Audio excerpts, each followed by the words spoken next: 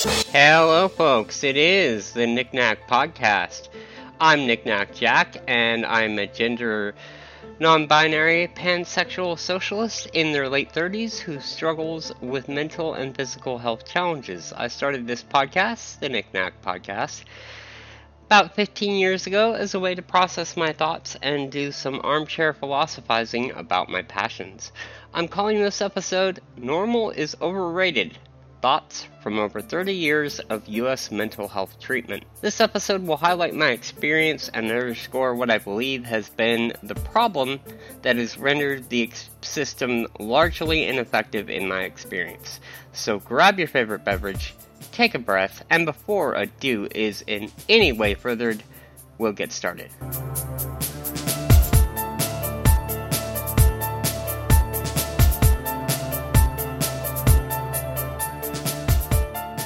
I'll start this episode off with a big, huge thank you to my peer support people. I've had a very rough week, and I'm finding myself at a conflicted point of my journey.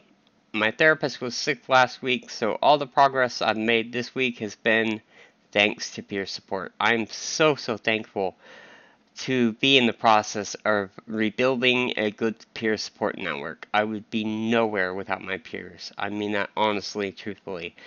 Thank you all. An extra special thank you goes out to those that provided feedback on this podcast topic. This episode will be better because of you.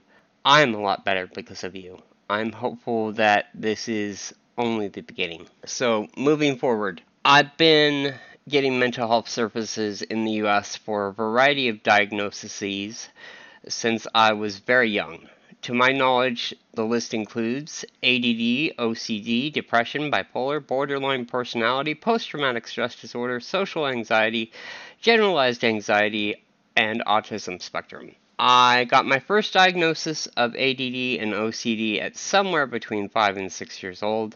I began treatment with a wonderful therapist at the time, and 31 years of treatment later across multiple therapists and multiple psychiatrists, I am now approaching my 37th birthday at the end of September. In the years since I started treatment and entered my adulthood, I've experienced most of the things a person with little resources and mental health challenges can expect to experience in the U.S., namely poor condition management.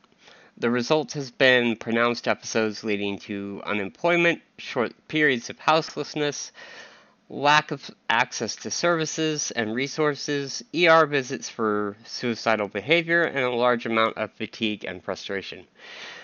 Throughout the years, I've put a lot of faith and trust in the medical model and the scientific, political, and cultural assumptions it is based on.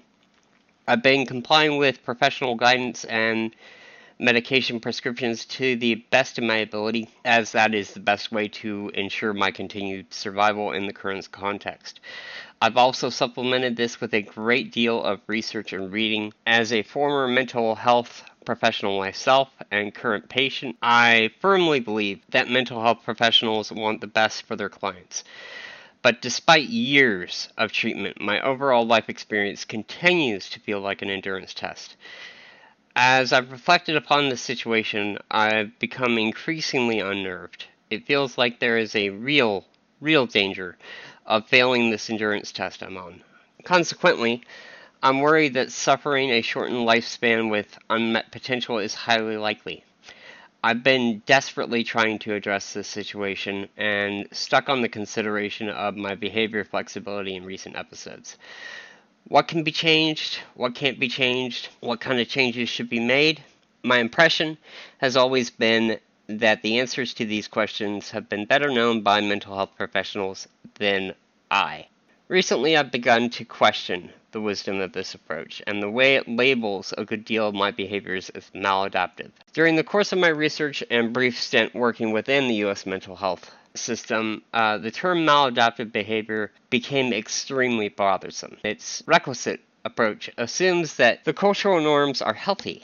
It seems to have done this with the aim of decreasing the negative impact of divergent behavior. But to my knowledge, this approach has come more as a consequence of societal convenience than anything else. This seems problematic in a system that includes people that genuinely want to help and people who genuinely want help.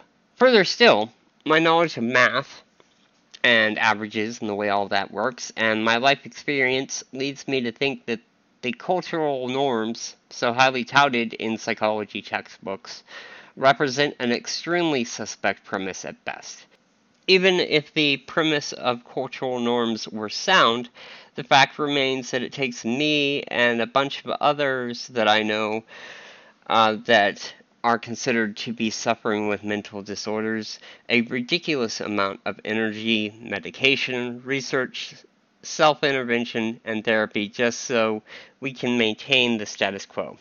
And my status quo, and oftentimes their status quo, is nowhere near this highly touted cultural norm.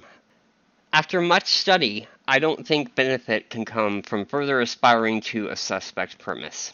I think the core failure of my treatment can be approached by changing how I view my, quote, maladaptive behaviors, unquote, and being more assertive in my treatment. My research has come across the social model of disability, which promotes the idea that a person's adaptive needs may be better addressed by adapting society to an individual as opposed to adapting an individual to society. With this line of thinking, my maladaptivity becomes neurodivergence. This perspective seems like a healthier approach than the one used by U.S. mental health professionals. It also goes along with my long-standing belief that the pain of my life experience can be partly offset by figuring out how the unique perspective brought on by my painful life experiences can be leveraged. In college, around the time I started this podcast, I wrote an essay for a psychology class about a hypothetical crossover between people who are neurodivergent and people who are more capable of self-actualization in line with Maslow's descriptions. Note that I didn't use the term neurodivergent at the time, but I definitely would use it now. I still believe that there may be something to this notion. If it could be proven to a reasonable degree that there is a link between neurodivergence and a greater potential for self-actualization, then it may be possible to design a better overall mental health system in the U.S. A system predicated on using societal adaptations to enable clients to minimize the pain while maximizing their unique abilities to great societal benefit. At the moment, moving the concept forward seems difficult, to say the least. I do hope, though, that continuing to explore this topic on the podcast will be of some benefit to myself and others. Relative to my own life and treatment, it's an odd thing to be playing a game where the odds are so highly stacked against my favor. And I do feel they are quite highly stacked against my favor. But what worth would I have if I didn't try to use my neurodivergence to benefit myself and others? I'm not capable of surrendering to the cultural demand to be cured. And really, a cure is not what I'm after. I'm hopeful that I'll be able to find and foster more effective support for myself that allows me to meet my goal of maximizing neurodivergent benefit while minimizing neurodivergent pain.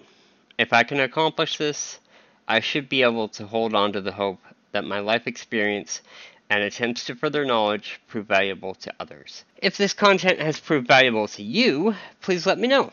Feel free to leave a kind but constructive review or comment in your favorite podcasting app, or you can use Twitter. My Twitter handle is @Nicnacjak, Nicnacjak. My email, nicnacjak@gmail.com, and there is also the website, Nicnacjak.net, where you can comment and donate. The Nicnac podcast is made possible by the generous support of listeners like you. Music is Raindrop Rhapsody by Josh Elkenberry, and Catch Me If You Can by Attica Attica. Find Attica Attica at atticaattica.bandcamp.com. I thank both groups for allowing their creations to be used in the production of other work, and if you are a creative type, I encourage you to do the same. I have done the same myself, because the Nicnac podcast and the FS Ride Along series is copyright 2006 through 2021 by Nicnacjak. Some rights reserved. This work is released under a Creative Commons Attribution Non-Commercial 4.0 International License. Find out more at creativecommons.org. Until next time, stay safe, stay sane, stay healthy, get vaccinated. Happy railroading, happy landings. Bye. So catch me if you can. I'm running hard without a compass or a plan. So catch me if you can. I'm on the boss, my hat pulled down with a bottle in my bag. I'm on the boat against the rail with the wind against my back. I'm on the road, the open road, with my thumb outstretched from my hand. So catch me